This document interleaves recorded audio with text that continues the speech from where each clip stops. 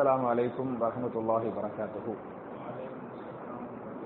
إن الحمد لله اللهم صل على محمد وعلى آل محمد كما صليت على إبراهيم وعلى آل إبراهيم إنك حميد مجيد. اللهم بارك على محمد وعلى آل محمد كما باركت على إبراهيم وعلى آل إبراهيم إنك حميد مجيد. أعوذ بالله من الشيطان الرجيم. بسم الله الرحمن الرحيم. وأقسموا بالله جهد أيمانهم لئن أمرتهم ليخرجن قل لا تقسموا طاعة معروفة إن الله خبير بما تعملون قل أطيعوا الله وأطيعوا الرسول فإن تولوا فإنما عليه ما حمل وعليكم ما حملتم وإن تطيعوه تهتدوا وما على الرسول إلا البلاغ المبين وعد الله الذين آمنوا منكم وعملوا الصالحات ليستخلفنهم في الأرض كما استخلف الذين من قبلهم وليمكنن لهم دينهم الذي ارتضى لهم وليبدلنهم من بعد خوفهم أمنا يعبدونني لا يشركون بي شيئا ومن كفر بعد ذلك فأولئك هم الفاسقون. قال رسول الله صلى الله عليه وسلم بلغوا عني ولو آية. رواه البخاري. கண்ணியத்திற்குரிய சகோதர சகோதரிகளே, அல்லாஹுடைய வீட்டில் அல்லாஹுடைய வசனங்களின் தப்சீரை கேட்டு அதன் பிரகாரம் அமல் செய்வதற்காக நாம் எல்லாம் இங்கே ஒன்று கூறுகிறோம். இப்படிப்பட்ட நல்ல சந்தர்ப்பத்தில் இன்றைக்கு நான் பார்க்க வேண்டிய வசனம் திருமறை குர்ஆனின் சூரத்து நூர் என்று சொல்லக்கூடிய 24வது அத்தியாயத்தின் 53வது வசனத்தை இன்ஷா அல்லாஹ் இன்னைக்கு நம்ம பார்க்கணும். இதுக்கு முன்னால போன வாரம் நம்ம என்னென்ன பார்த்தோம் அப்படின்னு சொன்னா, முதல்ல முனாஃபிக்குகளை பற்றி, முனாஃபிக்குடைய பண்புகளை பற்றி முதல்ல அல்லாஹ் சொன்னா. அதுக்கு பிறகு மூமின்களை பற்றி, மூமின்களுடைய பண்புகளை பற்றி அல்லாஹ் சொல்லிருக்கிறான். இது போன வாரம் நம்ம பார்த்திருக்கிறோம். இந்த வாரமும் நீங்க பாத்தீங்களாக்க இந்த 53வது ஆயத்து 54வது ஆயத்துல மறுபடியும் யாரை பற்றி அல்லாஹ் பேசுகிறான்? முனாஃபிக்குகளை பற்றி. மறுபடியும் அல்லாஹ் முனாஃபிக்குகளை பற்றி பேசுகிறான் என்பதை நீங்கள் புரிந்து கொள்ள வேண்டும். நாளை மறுமையில நரகத்தில படுபயங்கரமான அதாபு யாருக்கு அல்லாஹ் கொடுப்பான்னு சொன்னா, யாருக்கு அல்லாஹ் கொடுப்பான்? முனாஃபிக்குகளுக்கு தான் அல்லாஹ் கொடுப்பான். காபிர்களை விட பெரும் பாவிகளை விட யார் முனாஃபிக்குகளோ, யார் நயவஞ்சகர்களோ அவர்கள்தான் நரகத்தின் அடித்தளத்தில் தள்ளப்படுவார்கள் என்று குர்ஆன் பேசுகிறார். மட்டுமல்லாமல் முனாஃபிக்குடைய அந்த தகுதிகள் என்ன, பண்புகள் என்ன, குணங்கள் என்ன என்பதையும் நீங்க குர்ஆன் சுன்னாவுல பார்த்திருப்பீங்க. அவங்க பேசினா என்ன செய்வாங்க? பொய் பேசுவார்கள். 1வது பண்பு. 2வது வாக்குறுதி கொடுத்தா என்ன செய்வாங்க? மாறு செய்வாங்க. 2வது. 3வது என்ன? அமானிதம் கொடுக்கப்பட்டால் அமானித மோசடி பண்ணுவாங்க. 3வது. 4வது என்ன? அதாவது தர்க்கம், வாதங்கள், சண்டைகள் என்று வந்துவிட்டால் ஆபாசமாக அசிங்கமாக பேசுவார்கள். சரியா? இதெல்லாம் அவர்களை பற்றிய செய்திகள். அதுல வாக்குறுதி கொடுத்தால் அந்த வாக்குறுதிக்கு மாறு செய்வார்கள். அமானிதமாக ஒன்றை கொடுத்து விட்டால் அமானித மோசடி செய்வார்கள் என்பதெல்லாம் அவனுடைய குணங்கள்.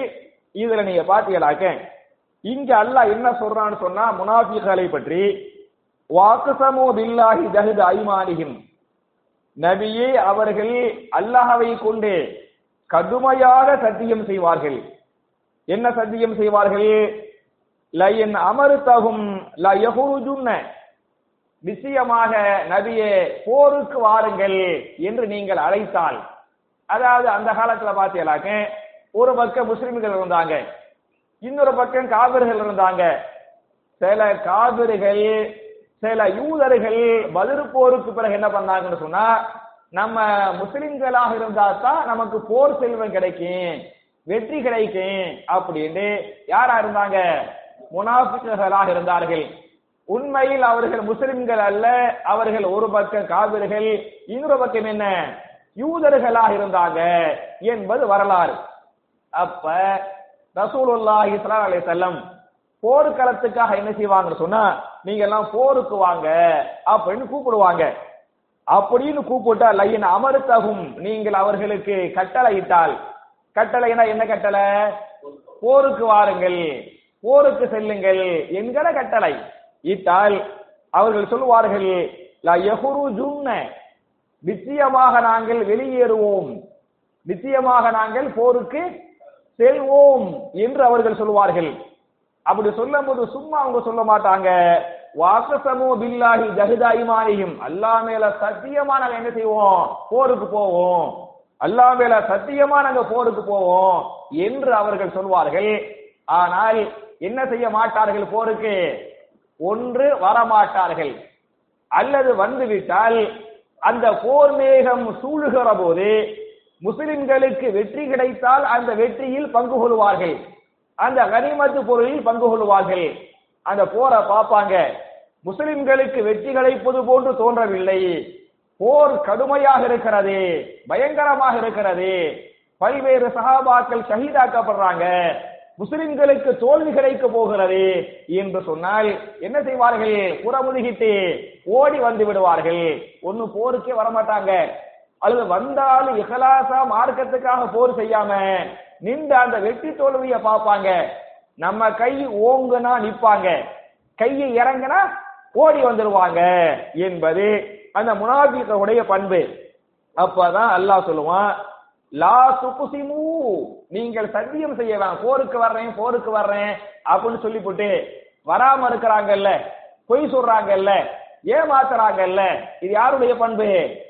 முனாஃபிக்குடைய பண்பு. நீங்க லா துக்ஸிமு, சத்தியம் செய்ய வேண்டாம். எதுக்காக சத்தியம் செய்யறாங்கன்னு சொன்னா ஏமாத்துறதுக்காக சத்தியம் பண்றாங்க. வேற ஒரு ஆயத்துல அல்லாஹ் சொல்லுவான், அவர்கள் அல்லாஹ்வை தன்னுடைய கேடயமாக ஆக்கி கொண்டார்கள். அல்லாஹ்வை என்ன செய்து கொண்டார்கள்? தங்களுடைய கேடயங்களாக ஆக்கி கொண்டார்கள் என்று ஒரு வசனம். இன்னொரு வசனத்துல அவர்கள் சத்தியம் செய்வதை தங்களுடைய கேடயமாக ஆக்கி கொண்டார்கள் என்று அல்லாஹ் சொல்லுவான். அப்ப அவங்களுக்கு போருக்கு போகக்கூடாதுங்கிற எண்ணம் இருக்கேன், ஓப்பனா சொல்லிட்டு போயிடாம என்ன பண்ணுவாங்க? வாய் ஒண்ணு சொல்லும், செயல என்ன செய்யும்? இன்ன ஒண்ணு சொல்லும், இன்ன ஒண்ணு செய்யும். சில பேரை பாத்தீங்களாக்க கடன் வாங்குவாங்க, கடன் வாங்கிட்டு பாத்தீங்களாக்க ஒரு குறிப்பிட்ட ஒரு 3 நாள்ல தர்றேன், 3 மாசத்துக்கு தர்றேன் அப்படின்னு சொன்னா கரெக்டா அந்த 3 நாட்கள் 3 மாதங்களில் கடனை அடைக்க வேண்டுமா அடைக்க கூடாதா? கண்டிப்பாக அடைத்து விட வேண்டும். 3 நாள்ல கடன் தர்றேன்னு சொல்லிவிட்டு 25 வருஷமா தராம இருப்பாங்க.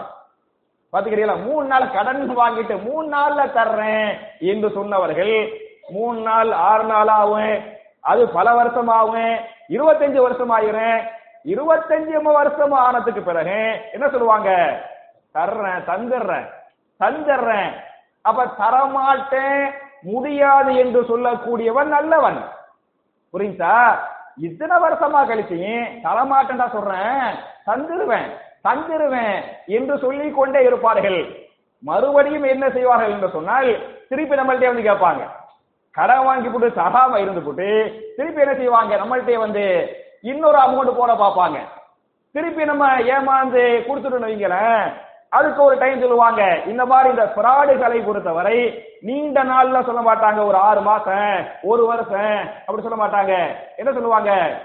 குறுகிய காலம் சொல்லுவாங்க, 2 நாள் 3 நாள் 1 வாரம் அப்படிங்குவாங்க.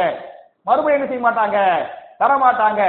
அப்ப தராம 3 நாள்ல கடன் தர்றேன் என்று சொன்னவர்கள் 25 வருஷமா தரல அப்படின்னு சொன்னா அவங்களுக்கு தரணுங்கிற எண்ணம் இல்ல, நியத்து இல்ல, ஏமாத்தணுங்கிற நியத்து. அப்ப சொல் ஒண்ணு செயல் ஒண்ணு. அவங்க யாரு? முனாஃபிக் என்பதை நீங்கள் புரிந்து கொள்ள வேண்டும். நானே வாழ்க்கையில் அனுபவிச்சுக்கிறேன்.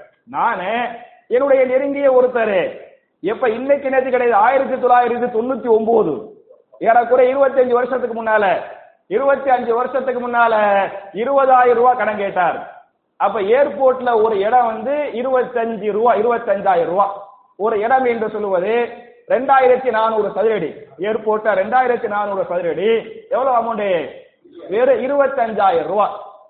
நான் அதுக்காக நம்ம ஏர்போர்ட்ல ஒரு இடம் வாங்கலாம் அப்படின்னு சேர்த்து கொஞ்சம் கொஞ்சமா அந்த குருவி சேர்க்கிற மாதிரி கொஞ்சம் கொஞ்சமா இந்த 20,000 ரூபாய் சேர்த்து வச்சிருந்தேன். இன்னும் ஒரு 5,000 ரூபாய் வந்தா இடத்த வாங்கிடலாமே அப்படின்னு சொல்லிவிட்டு ரொம்ப நெருக்கமான ஒருத்தர் அவர் தான் அந்த மாதிரி கண்டிப்பா வேணும் அப்படின்னு கேட்டார். நான் நம்பி அப்பாவித்தனமா என்ன பண்ண சொன்னா 20,000 ரூபாய் எடுத்து கொடுத்துட்டேன். அவர் எனக்கு சொன்ன டயம் என்ன அப்படின்னு சொன்னா 3 நாள்ல தந்துறேன். 1999ல அவர் சொன்ன காலக்கெடு என்ன 3 நாள்ல தந்துடுறேன் அப்படின்றாரு. 25 வருஷம் ஆயிருச்சு. கேட்டா தர்றேன் தரமாட்டேன் நான் சொல்றேன் தர்றேன். ஆச்சா அதே ஆளு என்ன அப்படின்னு சொன்னா அப்புறம் ஒரு 3 மாசம் கழிச்சு கொஞ்சம் நகை ஏறக்குறைய ஒரு 13 பவுன் நகை கேட்டார். நான் ஏன்னா எனக்கு வந்து ஒரு குடும்பத்தில் நெருக்கமானவர் சரியா. திருப்பி நான் என்ன பண்ணு சொன்னா ஏமாந்த அப்பாவித்தனமா இப்போ உள்ள விவரம் அப்ப இல்ல தானே 25 வருஷத்துக்கு முன்னால அப்போ கொஞ்சம் விவரம் அவ்வளவு பத்தாதானே. திருப்பி 3 நாள்ல தர்றங்கிறாரு 13 பவுன் நகையை கொடுப்போம் அப்படின்னு மறுபடியும் கொடுத்தேன். மறுபடியும் கொடுத்தா 3 நாளுங்கிறது எத்தனை நாள் ஆயிருச்சு? 3 வருஷம் இல்ல 25 வருஷம் ஆயிருச்சு. இல்ல நான் இந்த இடத்தை வாங்கினேன் அம்மையப்ப நகர்ல இடத்தை வாங்கி வீடு கட்டினேன். அப்ப அந்த இடத்தை வாங்குறதுக்கு முன்னால நான் இந்த மாதிரி முக்கியமான கனிபாயிட்ட காட்டினேன் ஜமால் பாயிட்ட காட்டினேன். இந்த இடத்தை வாங்கட்டுமா? இந்த இடம் வீடு கட்டி குடியிருத்துக்கு தகுதியான இடம் தானா? யாரு நமக்கு நல்லவங்களோ நம்ம மேல ஹைருகாக இருப்பாங்களோ அவங்கள்ட்ட கேட்கலாமே அப்படின்னு விசாரிப்போமா இல்லையா? அது மாதிரி எனக்கு ரொம்ப சொந்தக்காரவர்ல வேண்டியவர். அதனால அவரை கொண்டு போய் இந்த மாதிரி இந்த இடத்தை வாங்கட்டுமா அப்படின்ட்டேன். அப்படி பார்த்துட்டு நாளைக்கு நான் வீட்டுக்கு வர்றேன் வீட்டுக்கு வந்து உங்கள்கிட்ட பேசுறேன் அப்படின்றாரு. அப்ப நான் உங்களுக்கு நிறைய செய்ய வேண்டியிருக்குது நிறைய வாங்கி இருக்கிறேன் தர வேண்டியிருக்குது நான் வந்து உங்க வீட்டுல வந்து பேசுறேன் அப்படின்றாரு. நாங்க கூட அல்ஹம்துலில்லாஹ் 25 வருஷத்துக்கு முன்னால அப்ப 20 வருஷம் நான் சொல்றது 5 வருஷத்துக்கு முந்தைய செய்தி. அப்ப வாங்கின காசையெல்லாம் தர போறாராக்கேன் அப்படின்டா வந்து என்ன கேட்கிறான்னு சொன்னா இந்த இடம் எவ்வளவுன்னு கேட்டார். 20 லட்சம் அப்படின்ட்டேன். ஜி நீங்க ஒண்ணு செய்யுங்க அந்த 20 லட்சத்தை என் கையில கொடுத்துருங்க 3 மாசத்துல 40 லட்சமா கொடுத்துறேன். புரியுதா? என்கிட்ட கேட்கிறாரு 20 லட்சத்தை என்கிட்ட கொடுத்துருங்க. அதுக்கு முந்தைய 3 நாள் சொல்லி ஏமாத்தியாச்சு. இப்ப 3 மாசம் 3 மாசத்துல வந்து 20 லட்சத்தை எவ்வளவு தர்றேன்? 40 லட்சமா தர்றேன் அப்படின்னு மறுபடியும் ஏமாற்ற துடிக்கிறார் என்று சொன்னால் அப்ப தெளிவாக நான் புரிந்து கொள்ள வேண்டும். அவங்களுக்கு தரணுங்கிற எண்ணம் கடுகளவும் இல்லை. இவனை ஏமாத்தனே என்கிற எண்ணம். அப்படி ஏமாத்துவதற்காக என்ன சொல்லுவாங்கன்னு சொன்னா நான் வந்து பள்ளிவாசல் கட்ட போறேன் நான் அல்லாஹ்வுக்காக செய்ய போறேன். அவ யாருக்கு என்ன சொன்ன அப்படி ஏமாத்துவாங்க இல்லையா? அப்படின்னு ஏமாத்தி கொண்டிருப்பார்கள். அவர்கள் எல்லாம் யார் என்று சொன்னால் அவங்க எல்லாம் யாரு? முனாஃபிக்குகள். ஏமாற்றுவதற்கு சத்தியத்தை கேடயமாக பயன்படுத்துவார்கள். ஏமாற்றுவதற்கு அல்லாஹ்வை கேடயமாக பயன்படுத்துவார்கள். அப்ப சொல் ஒன்னு இருக்கு செயல் வேற ஒன்னாக இருக்கு.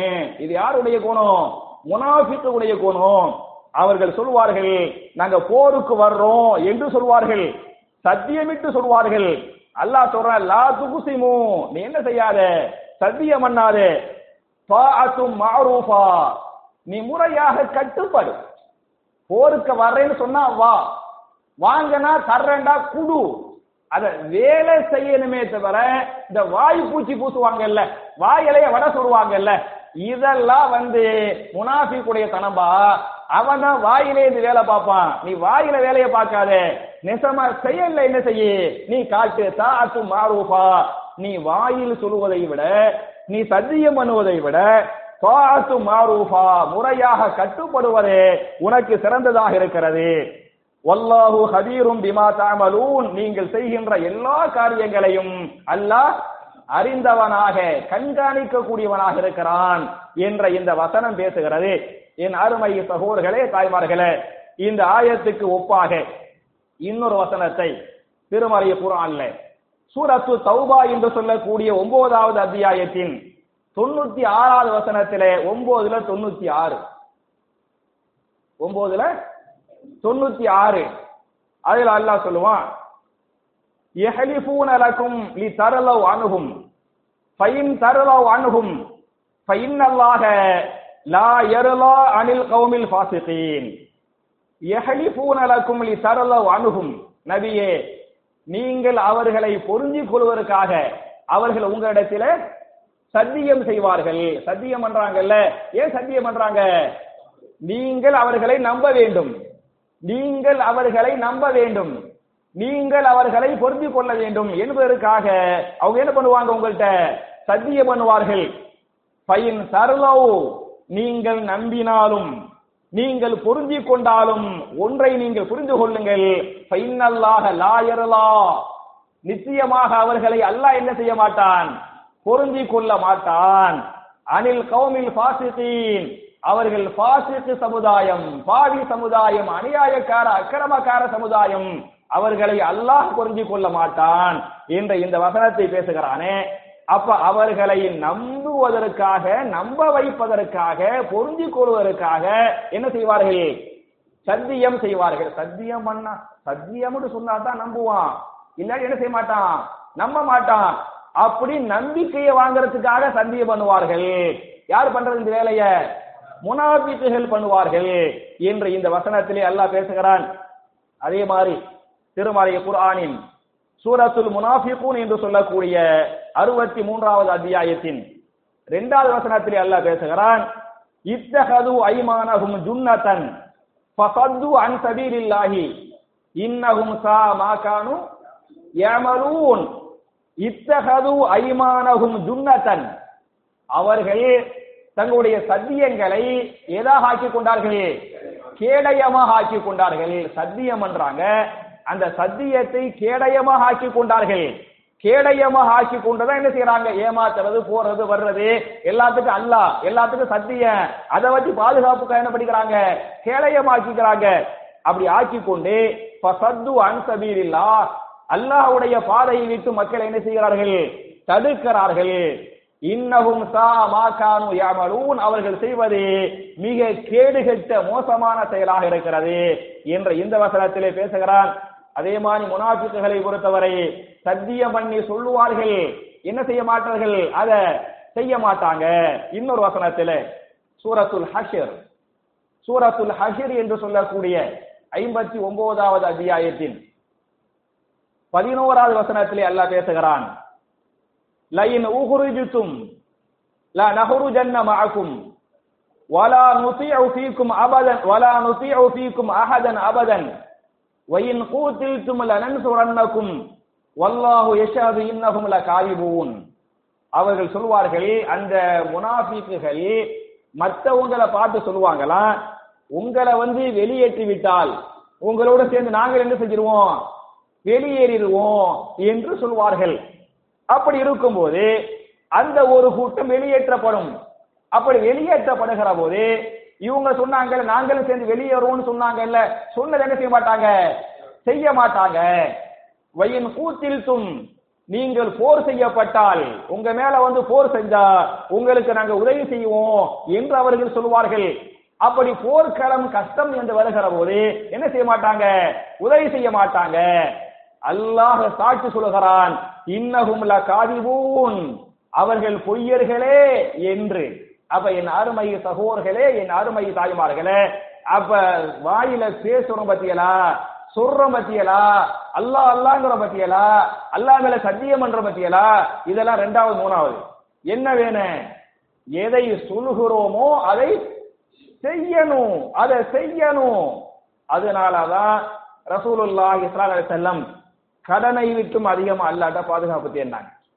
தேடினாங்கல்ல, அல்லாஹும்ம இன்னி அஊது பிக மினல் மஅஸமி வல் மகரம், அல்லாஹ்வே பாவங்கள் செய்வதை விட்டும் கடன் வாங்குவதை விட்டும் என்னை பாதுகாப்பாயாக என்று நபிகள் நாயகம் ஸல்லல்லாஹு அலைஹி வஸல்லம் அதிகமா துஆ செஞ்சாங்க. சஹாபாக்கள் கேட்டாங்க, யார சொல்ல இத ரொம்ப அதிகமா கேக்குறீங்களே, ரொம்ப அதிகமா. அல்லாஹும்ம இன்னி அஊது பிக மினல் மஅஸமி வல் மகரம், அல்லாஹும்ம இன்னி அஊது பிக மினல் மஅஸமி வல் மகரம். அர்த்தம் புரியுதுல? சரியா? மினல் மஅஸம், மஅஸம்டா பாவம், பாவம் செய்யறது. மகரம்டா கடன் வாங்குறது.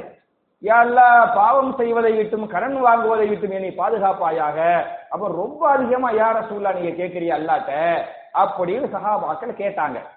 அதுக்கு ரசூலுல்லாஹ் சொன்னாங்க, ஒரு மனுஷன் நல்லவனா இருப்பான், பொய் சொல்லாதவனா இருப்பான், யாரையும் ஏமாத்தாதவனா இருப்பான், மோசடி பண்ணாதவனா இருப்பான், வாக்கு கொடுத்தால் நிறைவேற்றக்கூடியவனாக இருப்பான்.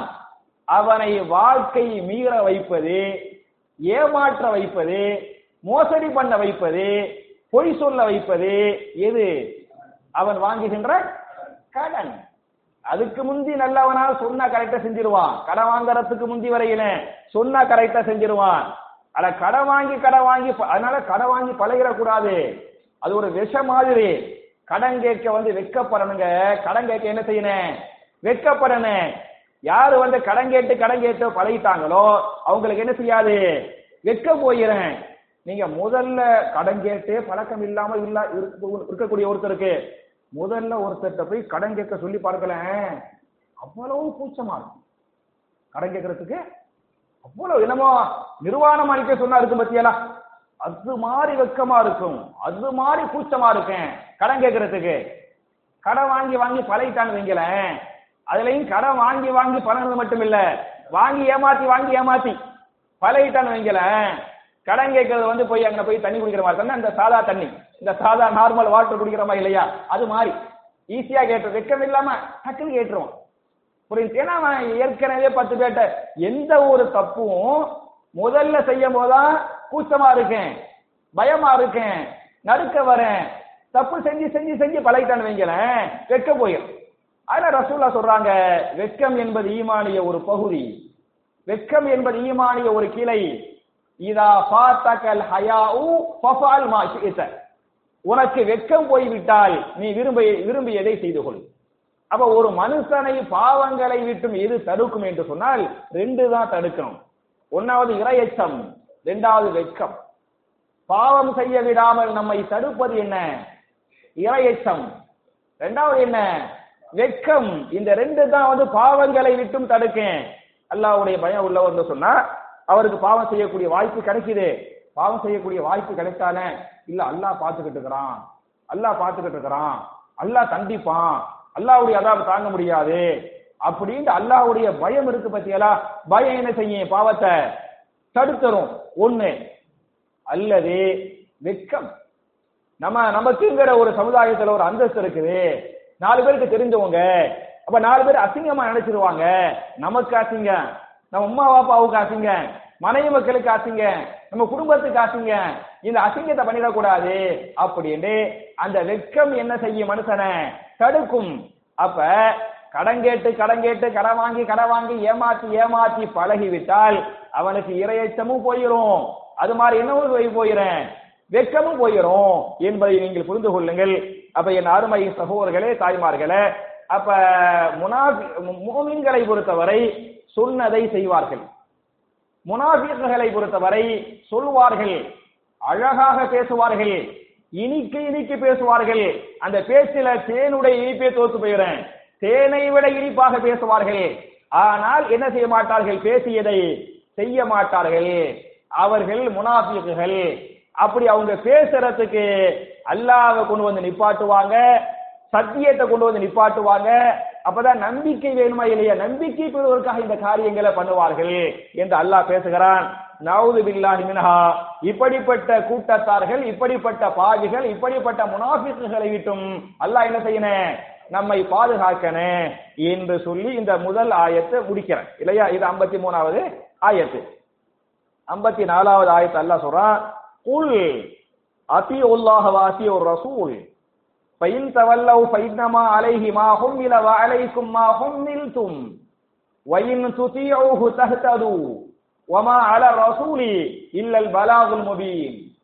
குல், நபியே நீங்கள் சொல்லிவிடுங்கள், அத்தியுல்லாஹ வ அத்தியுர் ரசூல், நீங்கள் எல்லோரும் அல்லாஹ்வுக்கும் அல்லாஹ்வுடைய ரசூலுக்கும் கட்டுப்படுங்கள், கீழ்ப்படியுங்கள் என்று சொல்லிவிடுங்கள். ஃபைன் தவல்லவ், அவர்கள் புறக்கணித்தால், ரசூலுல்லாஹ் எப்பா நீங்க குர்ஆனு கட்டுப்படுங்க, ஹதீஸு கட்டுப்படுங்க, என்னைய ஃபாலோ பண்ணுங்க அப்படின்னு ரசூலுல்லாஹி ஸல்லல்லாஹு அலைஹி வஸல்லம் சஹாபாக்கள் சொல்றாங்க. சில பேர் ஏத்துக்குவாங்க, சில பேர் ஏத்துக்கிற மாட்டாங்க. அப்ப அல்லாஹ் சொல்றா ஃபைன் தவல்லவ், உங்களுடைய உபதேசங்களை அவர்கள் ஏற்றுக்கொள்ளவில்லை, புறக்கணித்தால் நீங்கள் சொல்லிவிடுங்கள் ஃபைன்னமா அலைஹி மா ஹும்மில வ அலைக்கும் மா ஹும்மில்தும், எனக்கு எது சுமத்தப்பட்டதோ அது என் மீது பொறுப்பு, உங்களுக்கு எது சுமத்தப்பட்டதோ அது உங்கள் மீது பொறுப்பு. புரியுதா? நீங்க ஏத்துக்கறனால, இஸ்லாத்தை ஏத்துக்கறனால ரசூலுல்லாஹ்வுக்கு உதவி செஞ்ச மாதிரி நினைப்பா, நீங்க ஏத்துக்கிட்டா உங்களுக்கு நல்லது, நீங்க ஏத்துக்கிறாட்டி உங்களுக்கு கெட்டது. அப்ப என் மீது எனக்கு என்ன சுமத்தப்பட்டதோ அது என் மீது பொறுப்பு, உங்களுக்கு அல்ல எதை சுமத்தினானோ அது என்ன உங்கள் மீது பொறுப்பு. வயின் துதிஊஹு, நீங்கள் அல்லாஹ்வுக்கு கட்டுப்பட்டால் தஹ்தது, அல்லாஹ் பேசுகிறான். வயின் துதிஊஹு, நீங்கள் அல்லாஹ்வுக்கு கட்டுப்பட்டால், அல்லாஹ்வுடைய ரசூலுக்கு நீங்கள் கட்டுப்பட்டால், அல்லாஹ்வுடைய ரசூலை நீங்கள் பின்பற்றினால் தஹ்தது, என்ன செய்வீர்கள்? ஹிதாயத்தை பெறுவீர்கள். உங்களுக்கு ஹிதாயத்து வேணுமா? யாரை பின்பற்றுங்க? ரசூலுல்லாஹ்வை பின்பற்றுங்க. ரசூலுல்லாஹ்வை பின்பற்றினா உங்களுக்கு ஹிதாயத்து கிடைக்கும். ரசூலுல்லாஹ்வை பின்பற்றாட்டி ஹிதாயத்து கிடைக்காது. அப்ப எந்த ஒன்றும் வருகிற போது, மார்க்கத்தில் கருத்து வேறுபாடுகள் என்றெல்லாம் வருகிற போது நம்ம ரசூலுல்லாஹ் செஞ்சாங்களா செய்யலையா அப்படின்னு பார்க்கணும். ஒண்ணுமில்ல, நம்ம இன்னைக்கு மகரிபு தொழுதோம், இந்த மகரிபுக்கு முன்னால முன்னு சுன்னத் தொழுதோமா இல்லையா? மகரிபுக்கு முன்னால் முன்னு சுன்னத்தை நம்ம எல்லாம் தொழுதோம். ஆனால் தமிழகத்தை பொறுத்தவரை பெரும்பான்மையான பள்ளிவாசல்ல மகரிபுக்கு முன்னால முன்னு சுன்னத்து கிடையாது, இருக்காது. கிடையாதுங்கிறத விட இருக்காது. சரியா? பள்ளிவாசல் போர்டுல என்ன செய்யப்பட்டிருக்கேன், 6 மணிக்கு பாங்கு, காமத்துல என்ன உடன் உடன், அது வந்து பெயிண்ட் வச்சு போட்டிருப்பாங்க. பாக்கியான சாக்கு பீஸ் வச்சு அழிச்சு அழிச்சு எழுதிக்கலாம். அந்த மகரிபுடைய இகாமத்து மட்டும் என்ன உடன் என்று போட்டிருப்பார்கள். மோதினாலே மைக்க ஆஃப் பண்ண கையோடு, மகரிபுக்கு பாங்க சொல்லிவிட்டு மைக்க ஆஃப் பண்ணிய கையோடு பாங்குடைய துவாவை ஓதினாரோ இல்லையோ, சலவாத்தை ஓதினாரோ இல்லையோ, நேர சஃப்ல வந்து என்ன செஞ்சிருவாரு, காமத்து சொல்லிடுவாரு. புரியுதா? இத இங்க உள்ள சாதாரண பள்ளியில மட்டும் பண்ணல, மதரசாக்கள் நடத்துறாங்கல்ல, தமிழ்நாட்டில் மதரசாக்கள் நடத்துறாங்கல்ல, அங்கேயும் இந்த காரியத்தை பண்றாங்க. தமிழ்நாட்டின் மதரசாக்களில் தாய் கல்லூரி என்று சொல்லப்படக்கூடிய வேலூர் பாசியாத்து சாலிஹான், அதானே தமிழ்நாட்டில் வந்து தாய் கல்லூரி என்று சொல்லப்படக்கூடிய, தாய் கல்லூரில இல்ல, இவங்கெல்லாம் வச்சு தாய் கல்லூரி ஆரம்பத்தில் உள்ளது. வேலூர் பாசியாத்து சாலிஹாத்தை விட உமராபாத் வந்து சீனியர். உமராபாத் காலேஜ் வந்து 1924 கட்டப்பட்ட காலேஜ். புரியுதா?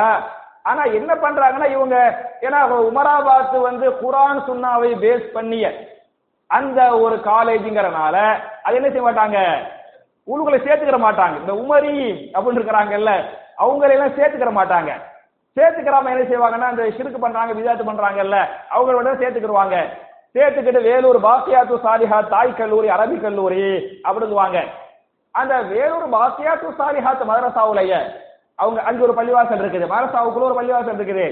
அந்த பள்ளிவாசல் அவுகாத்து சலாத்து போர்டு, அதுல மகரிபு தொழுகை, மகரிபு பாங்கு என்று ஒரு நேரத்தை போட்டுவிட்டு காமத்து இருக்கு பத்தியலா, காமத்துல பெயிண்ட்ல எழுதி வச்சுக்கிறாங்க ஃபௌரன். என்ன போட்டிருக்குது? ஃபௌரன். ஃபௌரனா உடனே, அரபில, அரபி மார்க்கா பத்தியலா, அதனால ஃபௌரன் ஜல்தி. இந்த ஜல்தி ஜல்திங்க வாங்கல்ல, உருதுல வந்து ஜல்தி ஜல்தி, அரபில என்ன ஃபௌரன். சுரா சுரா, அரபு நாட்டுல இருந்து உங்களுக்கு தெரியும். சுரா சுரா, சுரான என்ன சீக்கிரம் சீக்கிரம். அது மாதிரி ஃபௌரன் இகாமத்துடைய டயத்துல வேலூர் பாசியாத்து சாலிஹாத், அதுதான் ஆலிம்களை உருவாக்கக்கூடிய கம்பெனி. அங்கிருந்து தான் ஆலிமுசாக்கள் வெளியே வந்து பள்ளிவாசல் இமாமா உஸ்தாதா இருக்கிறாங்க. அப்ப கம்பெனியே இங்க தப்பு பண்ணுது அப்படின்னு சொன்னா அந்த மூளையோடு தான் பள்ளிவாசலுக்கு வருவாங்க. அவர் என்ன செய்வாரு, அப்ப தப்பான அச்சுண்டா தப்பதான் வேலை செய்வாரு. நீங்க ஒழுங்கா ஓதி கொடுத்துருந்தா அதுல நீங்க புகாரிய படிச்சு தர்றோங்கிறாங்க. நான் கேட்கிறேன், புகாரி நீங்க படிச்சு தரீங்க அப்படின்னு சொன்னா, புகாரிலேயே மகரிபு தொழுகையின் முன் சுன்னத்தை பற்றிய பாடம், ஒரு பாடத்தை இமாம் புகாரி பதிவு பண்ணுகிறாரு. நீங்க மதரசாங்கிறிய, தாய் கல்லூரிங்கிறிய, சஹீஹுல் புகாரிங்கிறிய, இமாம் புகாரிங்கிறிய, இமாம் புகாரி கிதாபு ஸலா தொழுகை சம்பந்தமான பாடம் என்கிற ஒரு பாடத்துல ஒரு துணை தலைப்பு என்ன, மகரிபு தொழுகையின் முன் சுன்னத்தை பற்றிய பாடம். மகரிபு தொழுகையின் முனு சுன்னத்தை பற்றிய பாடம் என்ற ஒரு பாடத்தை இமாம் புகாரி போட்டு ரசூலுல்லாஹி ஸல்லல்லாஹு அலைஹி வஸல்லம் மகரிபு தொழுகைக்கு முன்னால் 2 ரக்காத்துகள் தொழுதார்கள். சொன்னார்கள், நீங்கள் விரும்பியவர்கள் மகரிபுக்கு முன்னால் 2 ரக்காத்துகள் தொழுது கொள்ளுங்கள் என்று நான் சொல்லவில்லை, நபிகள் நாயகம் ஸல்லல்லாஹு அலைஹி வஸல்லம் சொன்னதாக இமாம் புகாரி தலைப்பிட்டு போட்டிருக்கிறாங்களே. அப்ப நீங்க மதரசாவுக்குள்ள சொல்லி தரல அப்படின்னு சொன்னா அந்த பையனுக்கு ஓய்ட்டு வர பையனுக்கு என்ன தெரியும்? அவன் உங்கள மாதிரியான பொதுமக்களுக்கு என்ன வழிகாட்ட போறாப்புல? புரியுதா? அப்ப கருத்து வேறுபாடுகள் என்று வருகிற போது நீங்கள் யாரை பின்பற்ற வேண்டும்? அல்லாஹ்வுடைய ரசூலை பின்பற்ற வேண்டும். வயின் துதியூஹு, நீங்கள் அல்லாஹ்வுடைய ரசூலை பின்பற்றினால் தஹ்தது, ஹிதாயத்தை பெறுவீர்கள். அல்லாஹ்வுடைய ரசூலை நீங்கள் பின்பற்றவில்லை என்று சொன்னால் நீங்கள் ஹிதாயத்தை பெற மாட்டீர்கள் என்று அல்லாஹ் பேசுகிறான். பேசிவிட்டு சொல்கிறான், வமா அலர் ரசூலு இல்லல் பலாகுல் முபீன், இந்த ரசூலின் மீது தெளிவாக எத்தி வைப்பதை தவிர வேற எந்த கடமையும் இல்லை. இந்த ரசூல் மீது என்ன கடமை? வமா அலர் ரசூலு இல்லல் பலாகுல் முபீன், தெளிவாக எத்தி வைப்பார். ஹிதாயத் கொடுக்கிறது ரசூலுல்லாஹ்வுடைய கடமையா? ரசூலுல்லாஹ்வுக்கு முடியுமா? ரசூலுல்லாஹ்வுக்கு என்ன வேலை? தெளிவா சொல்லுவாங்க, சொல்றதா வேலை. அல்லாஹ் இந்த வசனத்தை பேசுகிறான், வமா அலர் ரசூலு இல்லல் பலாகுல் முபீன், தெளிவாக எட்டி வைப்பதை தவிர இந்த ரசூல் மீது எந்த கடமையும் இல்லை என்று அல்லாஹ் பேசுகிறானே. இதே மாதிரி நிறைய ஆயத்துகள் பேசுகிறான். நபிகள் நாயகம் ஸல்லல்லாஹு அலைஹி வஸல்லம் அவங்களுடைய கடமை என்ன? தாவா செய்வது, தெளிவாக எட்டி வைப்பது. என்ன கடமை இல்லை? ஹிதாயத்து கொடுக்கிறது கடமை இல்லை. ஹிதாயத்தை ரசூலுல்லாஹ்வுக்கு கொடுக்க முடியாது. அது அல்லாஹ்வுடைய வேலை, அல்லாஹ்வுடைய கடமை என்பதை நீங்கள் புரிந்து கொள்ளுங்கள். என் அருமை சகோதரர்களே, தாய்மார்களே, சூரத்துர் ரஅத் என்று சொல்லக்கூடிய 4வது அத்தியாயத்தின் 13வது அத்தியாயத்தின் 4 இல்லைன்னு தெரியுது பத்தியலா, அது பாதி கேள்வி. 13 தெரியுது பத்தியலா, அது மீதி கேள்வி. புரியுதா? இமாம் மாலிக் சொல்லுவாங்க, இமாம் மாலிக் ரஹ்மத்துல்லாஹி அலைஹி பெரிய இமாம், ஒரு உஸ்தாதிட்ட ஒரு கேள்வி கேட்கிறாங்க அப்படின்னு சொன்னா அந்த கேள்விக்கு அவருக்கு கரெக்டா பதில் தெரிஞ்சா அவர் பதில் சொல்லுவார். சொன்னா அது சம்பந்தப்பட்ட முழு கல்வி இருக்குது அப்படின்னு அர்த்தம். தெரியாம இருந்தா எனக்கு தெரியல, நான் பார்த்து சொல்றேன், கேட்டு சொல்றேன் அப்படின்னு தெரியலன்னு சொல்றாருல, அது பாதி கல்வி. தெரியலன்னு ஒத்துக்கிறாரு, சபையில தெரியலன்னு சொல்றாரு, அது என்ன? பாதி கேள்வி. தெரியாமல் தெரிஞ்ச மாதிரி காட்டுகிறாரா இல்லையா, ஒண்ணு கடக்க ஒண்ணு சொல்றாரா இல்லையா, அது ஜஹாலத்துனா அறியாமை, முட்டாள்தனம். அந்த ஜஹாலத்தை தெரியலாம் தெரியும்னு சொல்லி போயிருங்க, அது பாதி கல்வி அப்படிங்கிறாங்க. அப்ப என் அருமை சகோதரர்களே, 4வது சூரா ரஅத் இல்லைன்னு தெரிஞ்சுட்டா, நிசான்னு தெரிஞ்சுட்டா, இது 4வது சூரா இல்ல, 13வது சூரா. 13வது சூரா சூரத்துர் ரஅத். அதுல 40வது ஆயத்து அல்லாஹ் சொல்றான் பாருங்க, ஃபைன்னமா அலைக்கல் பலாகு வ அலைனல் ஹிசாப். 40 பாய், 13ல 40 எடுத்தாச்சா? அதுக்கு என்னத்தா 13ல 40 எடுத்தாச்சா? அப்படி ஓதிக்கிட்ட வாங்க, ஆயத்து கடைசியை பாருங்க.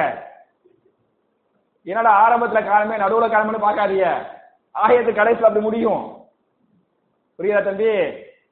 இருக்குதா? கடைசியா இருக்குதா? ஃபைன்னமா அலைக்கல் பலாக், நபியே உங்கள் மீது என்ன கடமை?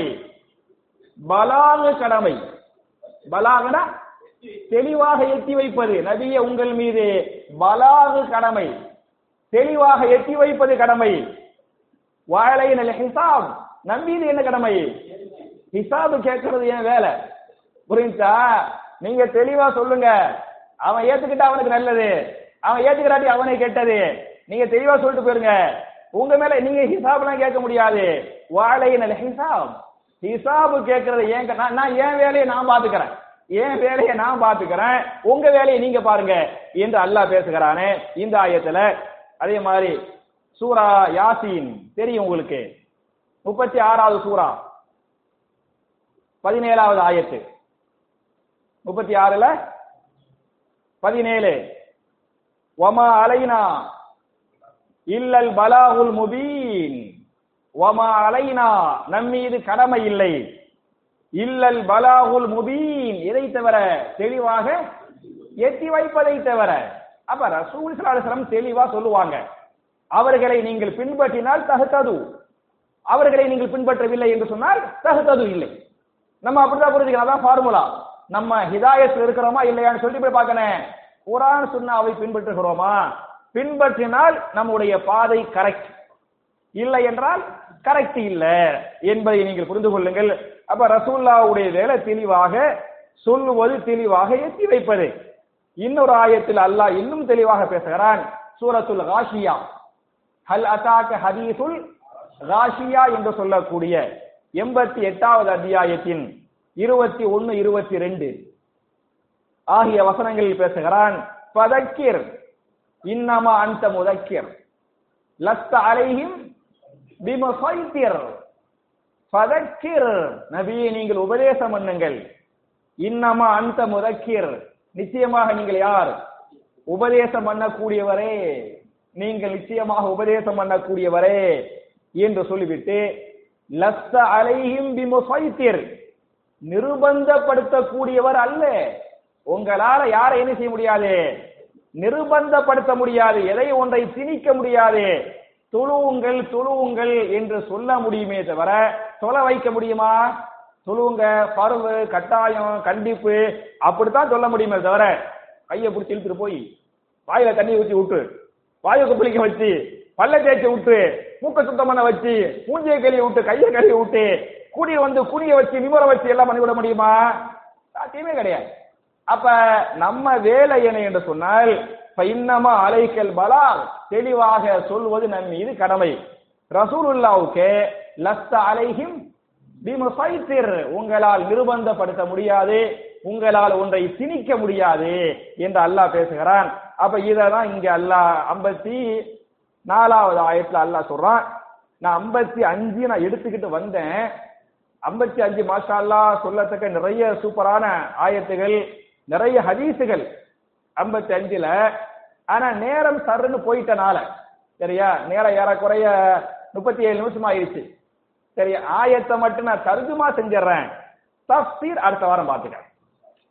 நான் கூட இன்னைக்கு கொஞ்சம் சுருக்கமா பேசிடலாம் அப்படித்தான் நினைச்சேன். கொஞ்சம் இருமல் வந்துக்கிட்டு ஒரு மாதிரியா இருந்துச்சா, அல்லாஹ்வுடைய கிருபையில உட்கார்ந்த உனையும் உங்களெல்லாம் பார்த்த உனையும் அந்த ஜோஸ் அந்த பேச்சு வந்துருது. சரியா,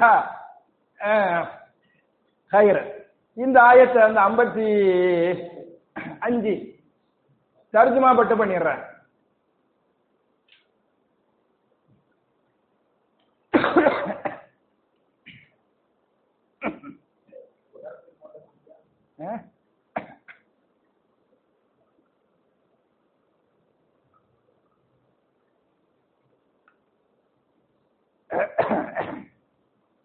ஹைர் 55வது ஆயத்தை நான் தர்ஜுமா பட்டு பண்ணிடுறேன்.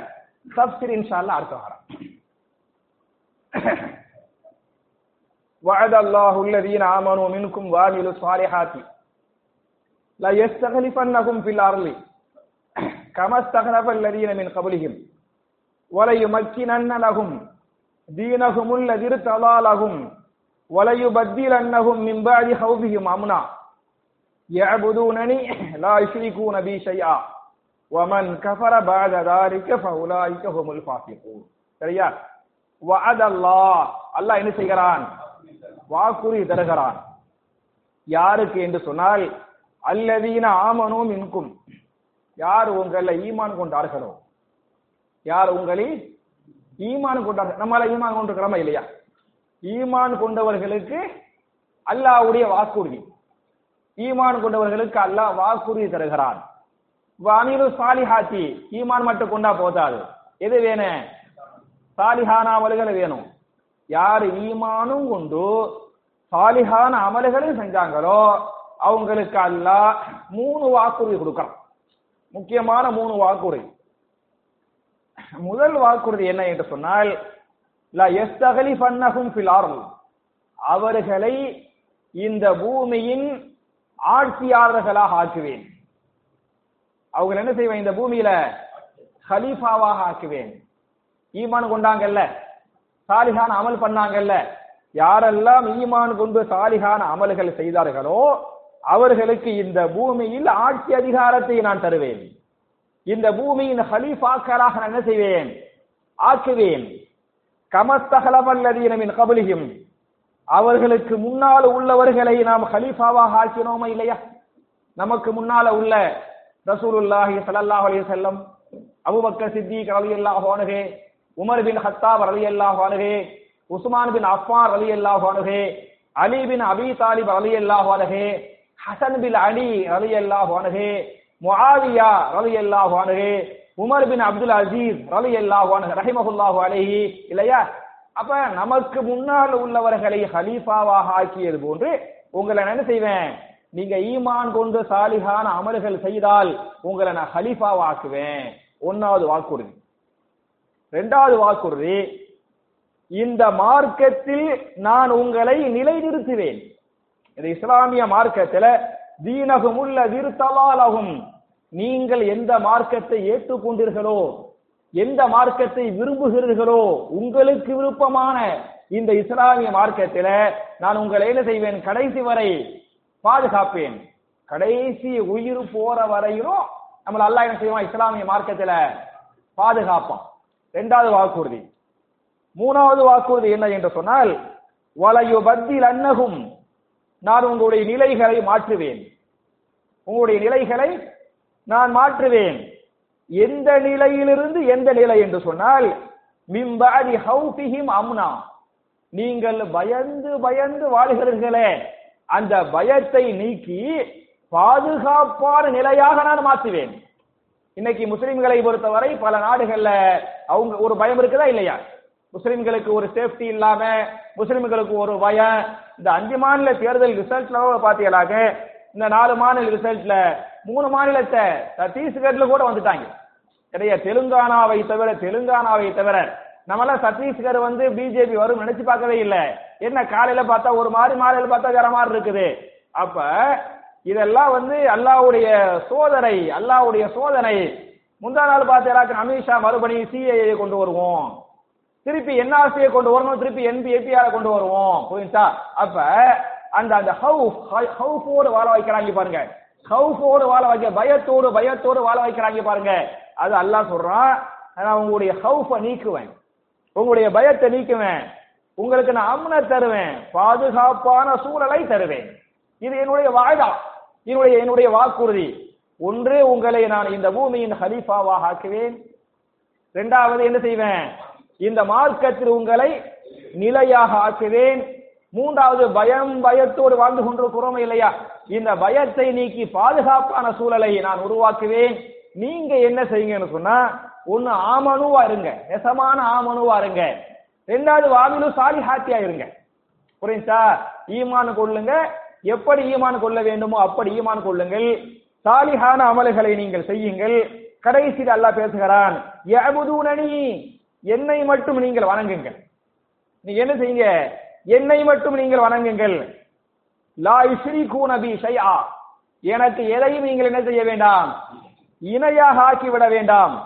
வமன் கஃபர பஅத ذلك فاولئك هم الفاسقون, இதற்கு பிறகும் ஒருவர் குஃப்ர் பண்ணுகிறார் என்று சொன்னால் அவர் யாரே, பாவிகளே என்று அல்லாஹ் பேசுகிறான்.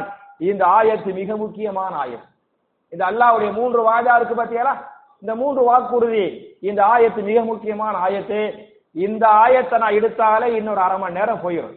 அதுக்கு நிறைய ஹதீஸ்கள் எல்லாம், நிறைய வரலாற்று தகவல்கள் எல்லாம் நான் இதுவரை தான் சொல்லிருக்கிறேன். நான் கொண்டு வந்த அந்த குறிப்பு லிஸ்ட்ல இதுவரை தான், அந்த காஷியா இருக்கு பாத்தியாலா, இவ்வளவுதான் போயிருக்குது. இங்க மிச்சம் இருக்குதா, அடுத்த பக்கத்தை பாருங்க. இதையெல்லாம் நான் ஆரம்பிச்சா எனக்கு இன்னும் 1 மணி நேரம் தேவைப்படும். அதனால இன்ஷா அல்லாஹ் நம்ம அடுத்த வாரம் என்ன செஞ்சுக்கிறோம், இந்த 55வது ஆயத்தை நம்ம பார்த்துக்கிறோம். அப்ப இன்னைக்கு நம்ம பார்த்த ஆயத்துகள்ல மிக முக்கியமான வசனங்கள் என்ன என்று சொன்னால், நாம் உண்மையான மூமின்களாக இருக்க வேண்டும். மூமின்கள் என்று சொல்லுவது எதை சொல்லுகிறோமோ அதை என்ன செய்யணும். வெறுமனை சொல்லக்கூடிய மக்களாக இல்லாமல் யாராக இருக்கணும், செயல்படுத்தக்கூடிய மக்களாக இருக்கணும். அதான் ஈமானின் வெளிப்பாடு. வெறுமனை பேசுவது என்பது நிஃபாக்கின் அடையாளம் என்பதை நீங்கள் புரிந்து கொள்ளுங்கள். நபிகள் நாயகம் ஸல்லல்லாஹு அலைஹி வஸல்லம் இது போன்ற ஆயத்துகளை தஃப்சீர் பண்ணுகிற போது சஹாபாக்களுக்கு எந்த ஈமானை, எந்த இறையச்சத்தை அல்லாஹ் ஏற்படுத்தினானோ அதே ஈமானை, அதே இறையச்சத்தை நம்முடைய கல்புகளிலும் அல்லாஹ் ஏற்படுத்துவானாக என்ற துஆவோடு முடிக்கிறேன். ரப்பனா ஆத்தினா ஃபித் துன்யா ஹஸனத்தன் வ ஃபில் ஆகிரத்தி ஹஸனா வ கினா அஸாபன்னார். வ ஆகிரு தஅவானா அல்ஹம்துலில்லாஹி ரப்பில் ஆலமீன்.